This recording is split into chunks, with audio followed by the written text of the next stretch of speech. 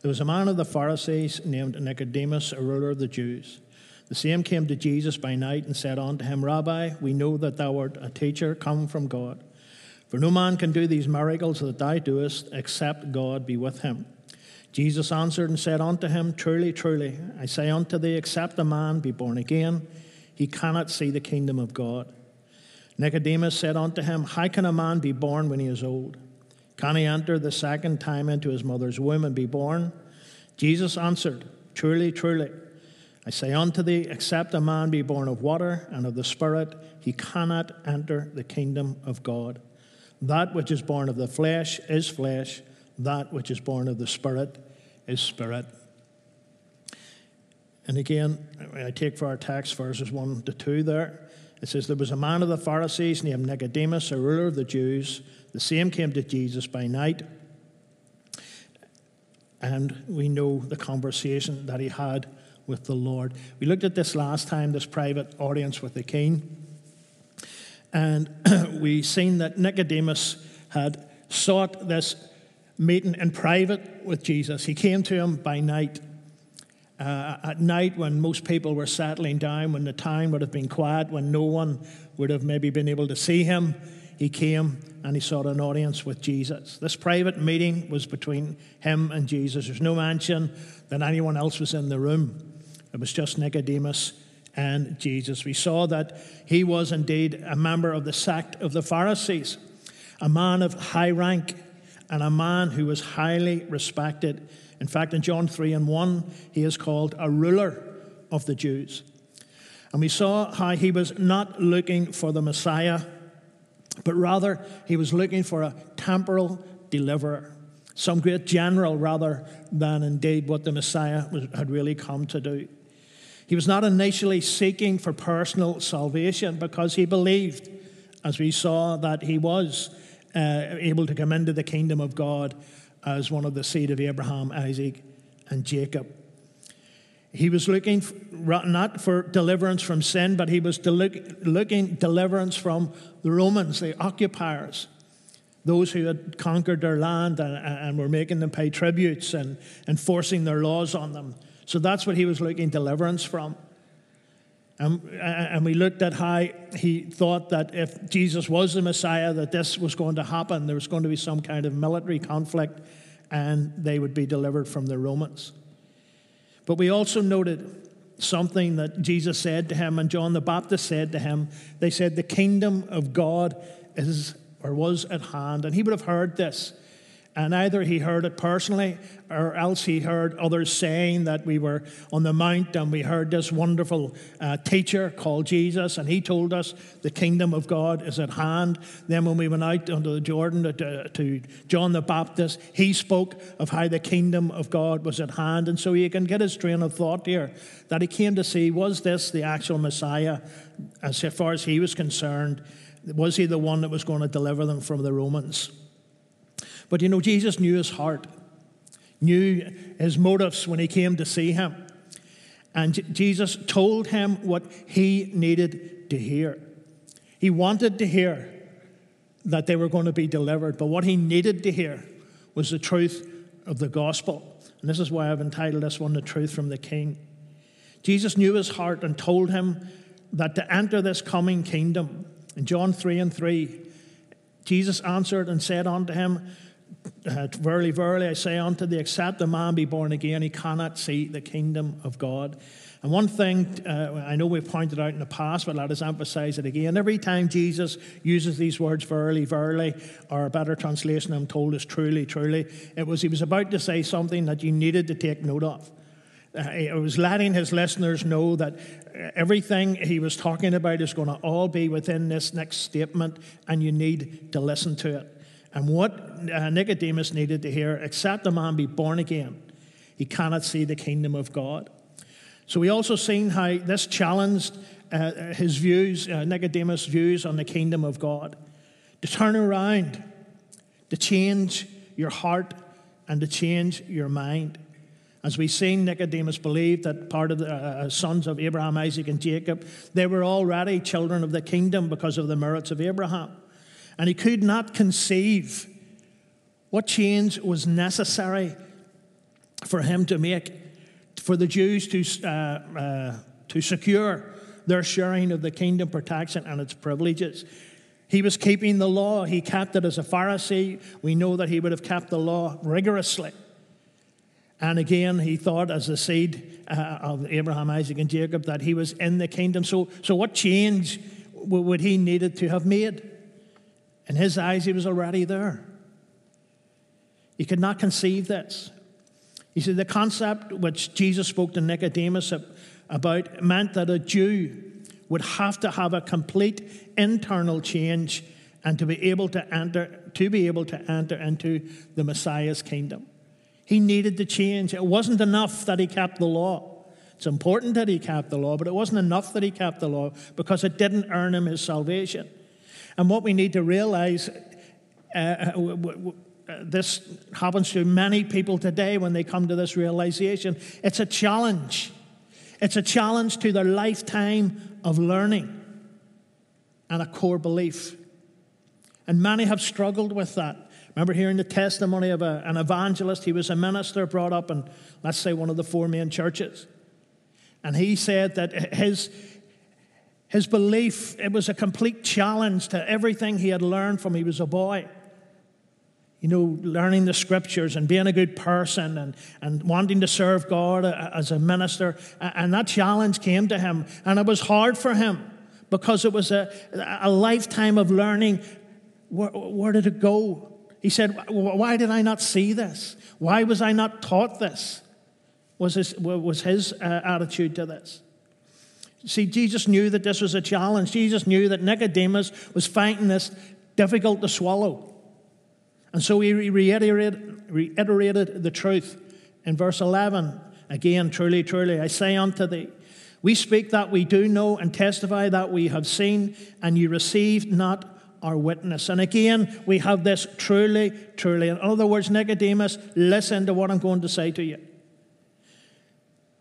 This is important, Nicodemus. You need to take it in. Nicodemus was an intelligent man.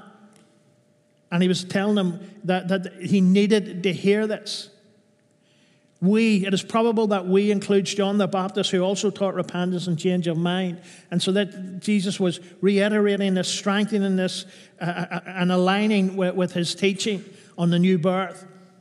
He was seeking to bring Nicodemus out of his inconsistency.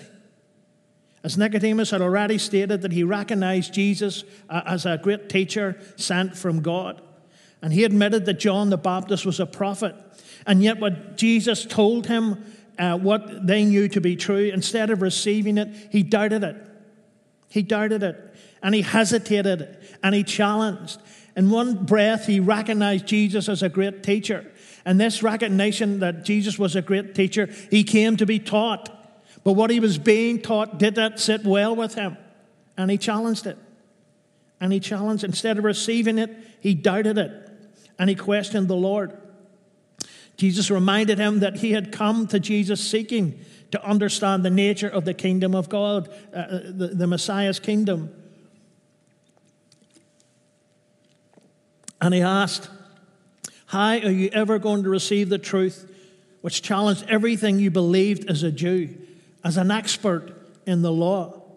So this inward change, it blew everything his religious life had taught him. It blew it, as we would say, out of the water. And so we got to understand Nicodemus and not be too cruel on him as we read about him. Because here was someone who had a definite love for God. Of that, there's no doubt. A loving man. And again, a man who revered God. But you know something? This change could only be affected by the convicting power of the Holy Ghost. To enjoy its blessings, to understand its nature, Nicodemus and everyone else needed to put off the old and put on the new. To put off the old and put on the new. In John 3:12, it said, if I have told you earthly things and you believe not, how shall you believe if I tell you heavenly things? This man was once so keen to learn from a recognized teacher, as I've said. In his own words, he said this, that Jesus was a man of God, yet he was a stumbling block. And Nicodemus was hesitant to go forward. When you think of it, it doesn't say, but he could have taken it as an insult. I've served God, I've kept the law, now you're telling me I have to repent? I have to change my ways? He had seen and heard, as we read of the great things that Jesus had done. And there's no doubt that he genuinely wanted to know and understand. But you know, in our quest for knowledge, sometimes we go wanting to confirm what we believe. You know, have you ever had someone come and question you about something, and after talking to them, you know rightly that they're just looking you to justify how they feel or to justify what they believe? And this is what Nicodemus could have went to Jesus to hear, to be justified in the life he was living.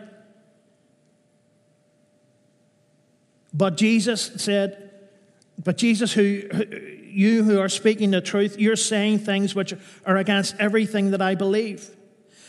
And that thing is, you are using the Word of God, and what you are saying cannot be contradicted from the Word of God. You see, Nicodemus couldn't say to him, now hold on a wee minute, you know, have you read Isaiah the prophet?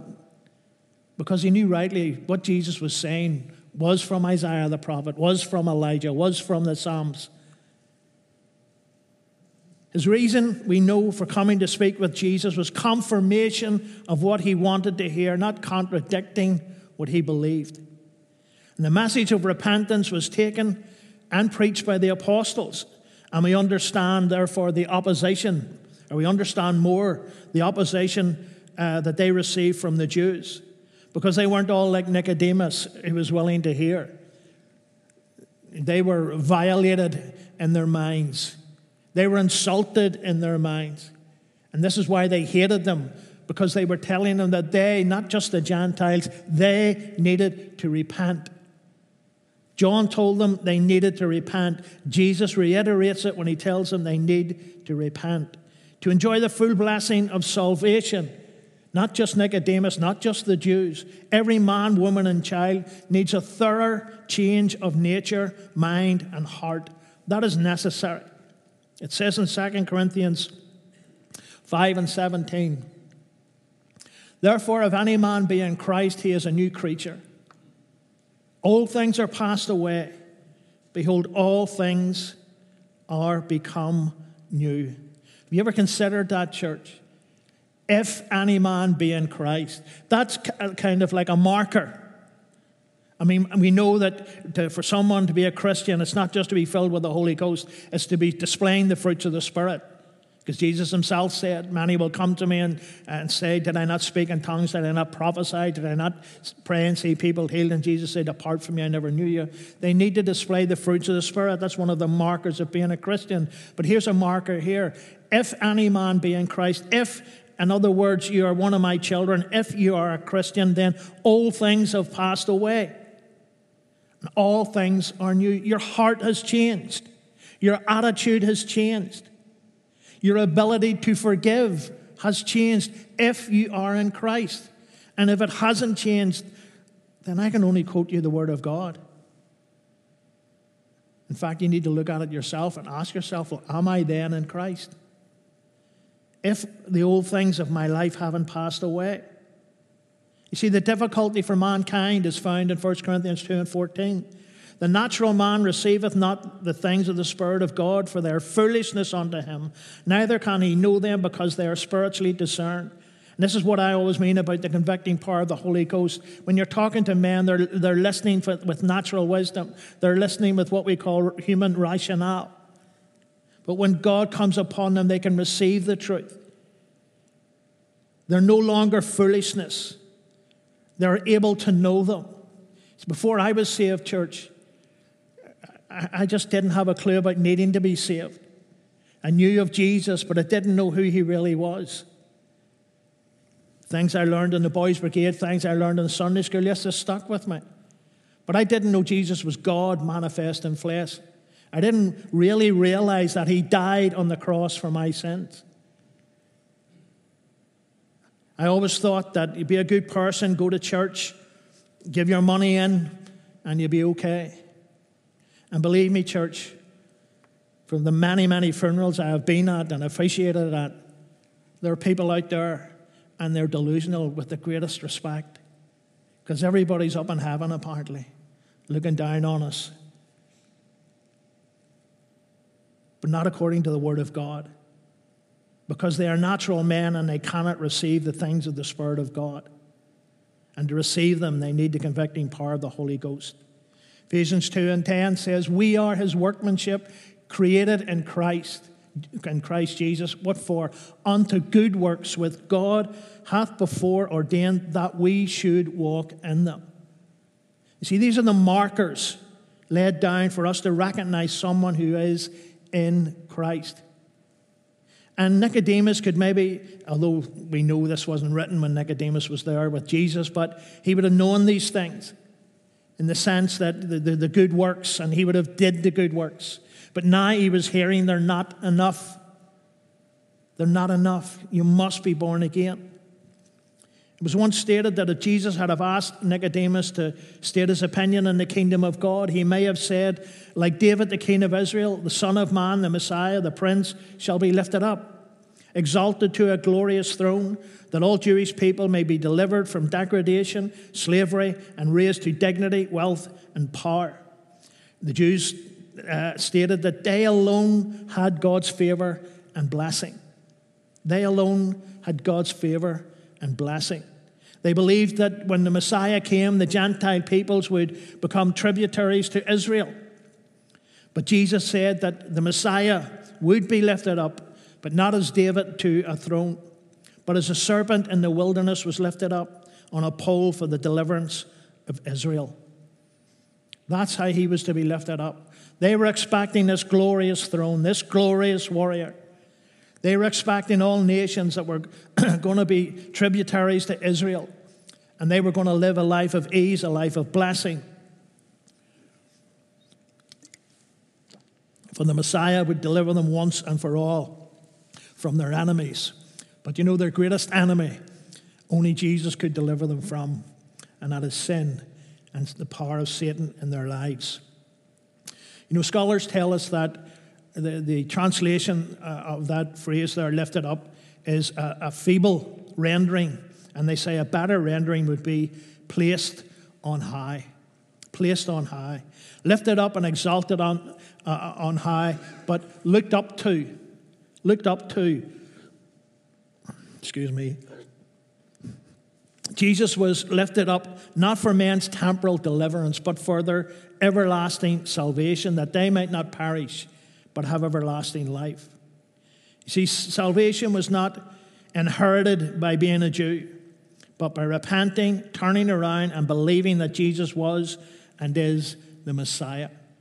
When we talk about him being lifted up, yes, he was lifted up on the cross, but what it means is all men will look up to him for deliverance. All men will look up to him for deliverance. There aren't many roads. There's not many doors. There's not many ways into the kingdom of God. Jesus says, I am the way, the truth, and the life. Listen to it. No man cometh unto the Father but by me. In other words, through him. By repenting, by turning around and believing that Jesus was and is the Messiah.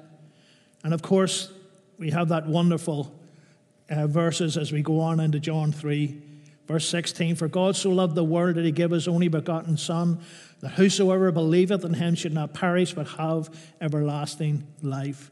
There we see what God did for mankind. This is what Jesus was revealing to Nicodemus.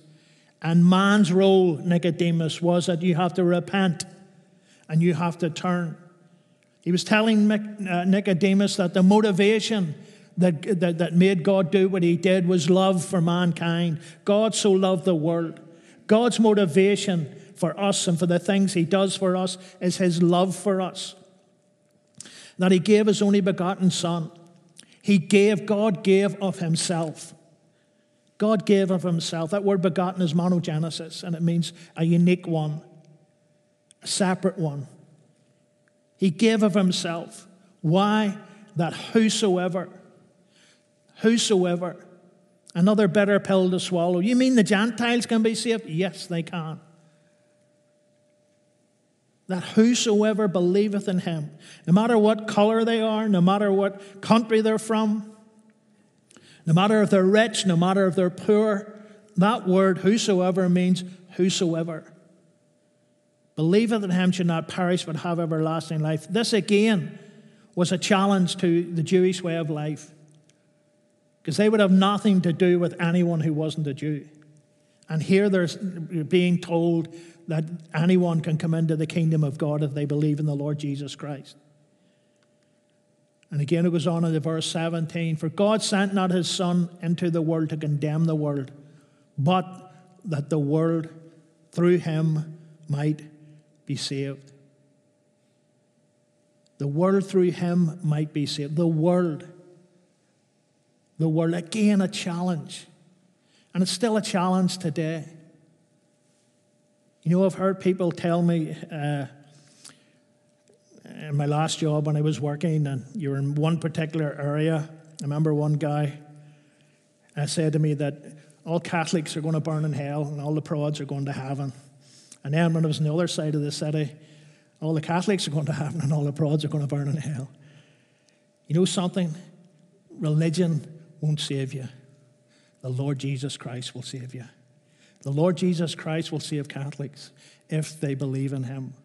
The Lord Jesus Christ will save Protestants if they believe in him. He will save Jews if they believe in him. He will save Hindus if they believe in him. He will save Muslims if they believe in him, and has done, and will continue to do it.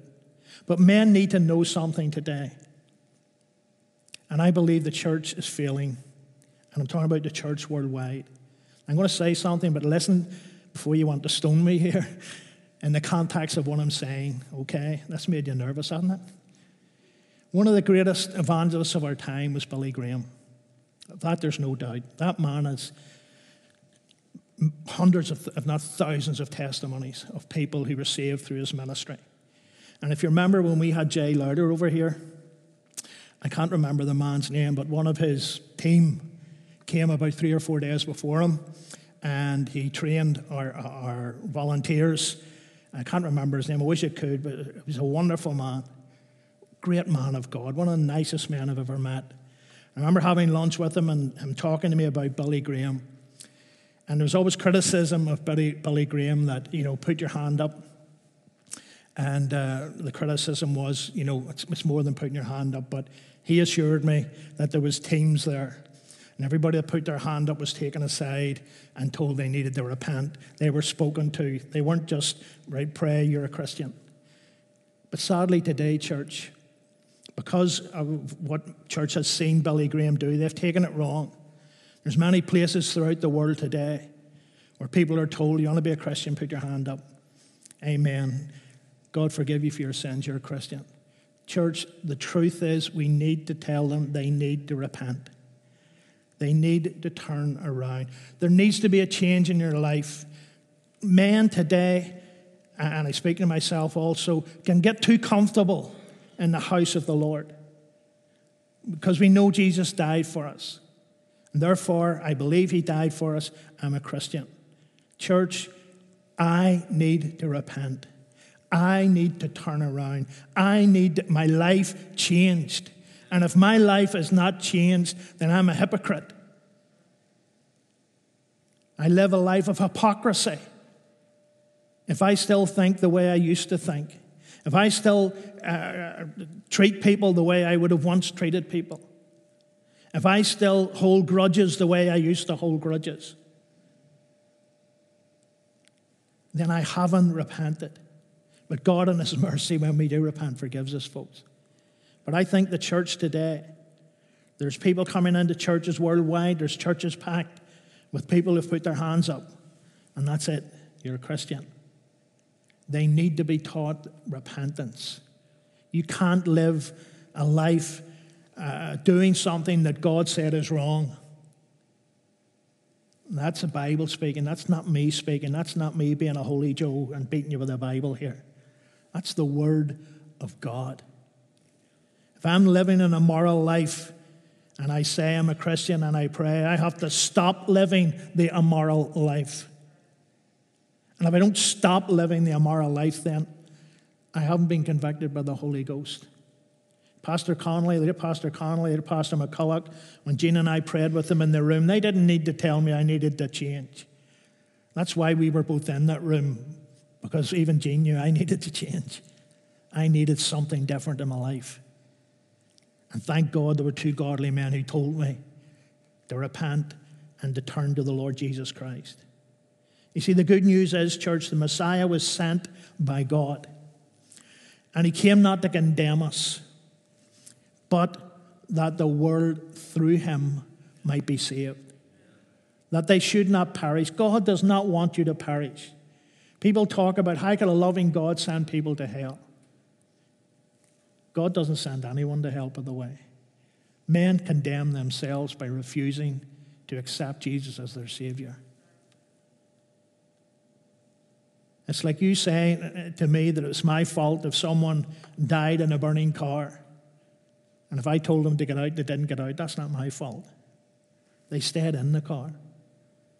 And if someone, I believe, enters a lost eternity, well, then they've entered a lost eternity because they have rejected God, not because God has rejected them. He was lifted up as a brazen serpent was lifted up in the wilderness. He was lifted up that all men might look unto Jesus. We're looking for peace in our lives. We're looking for joy in our lives. We're looking for a change in our lives. Religion won't fill that gap. The ways of the world definitely won't fill that gap. They're broken cisterns.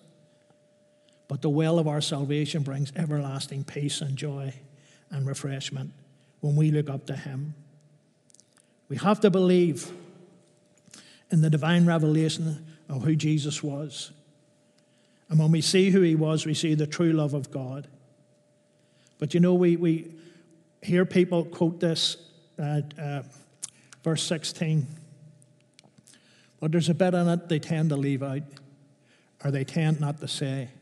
Whosoever believeth in him should not perish. But listen, please listen if you've heard nothing else I say this morning. That says whoever believes in him shall not perish. But what it also says is if you do not believe, you will perish. You will perish. That's God's word. Whosoever believeth in him, not believe that he existed, not believe that he was a good man, believe that he was their Savior. He died for their sins. And because he died for your sins, you want to turn from your ways and become a new creature in Christ. That you may be acceptable through him. You're not going to be acceptable through your own merits or through your own love, but you're going to be acceptable to him through the Lord Jesus Christ. And that's what Nicodemus was told. Nicodemus, I'm making these words up. Nicodemus, you are a good man. Nicodemus, you're a loving man. Nicodemus, you've served the best you can. But Nicodemus, you need to repent. You need to turn. You need a change of heart and dedicate your life to God through Jesus Christ, not through the sacrifices. You know, it's sad today, church. A lot of articles you can read in social media about this third temple. Apparently, they're near enough ready to build it. And of all this is futurism, by the way, they've all the tools and everything they need for the sacrifices.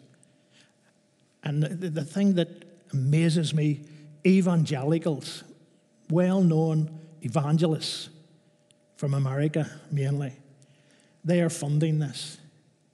And I keep thinking to myself, what on earth do you need another animal sacrifice for when the Lamb of God was slain? Amen?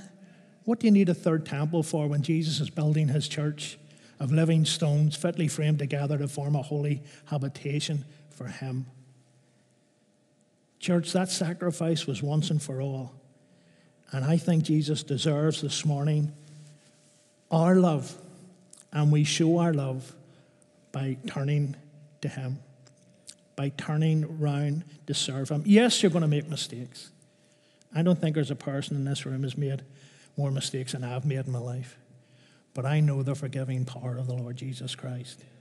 He knows true sorrow and true repentance. And I think he's calling not just Glenmackin, I think he's calling the church worldwide to repentance. We can be so, come on, musicians come back, we can be so lost in trying to get people in here. And that's what we should be doing. But you know something, we need to tell them the truth when they do come in. You need to repent, you need to change, and you need to trust the Lord Jesus Christ for your salvation. Let's stand in God's presence. Thank you for your attention this morning. And let's just worship the Lord together as a praise team.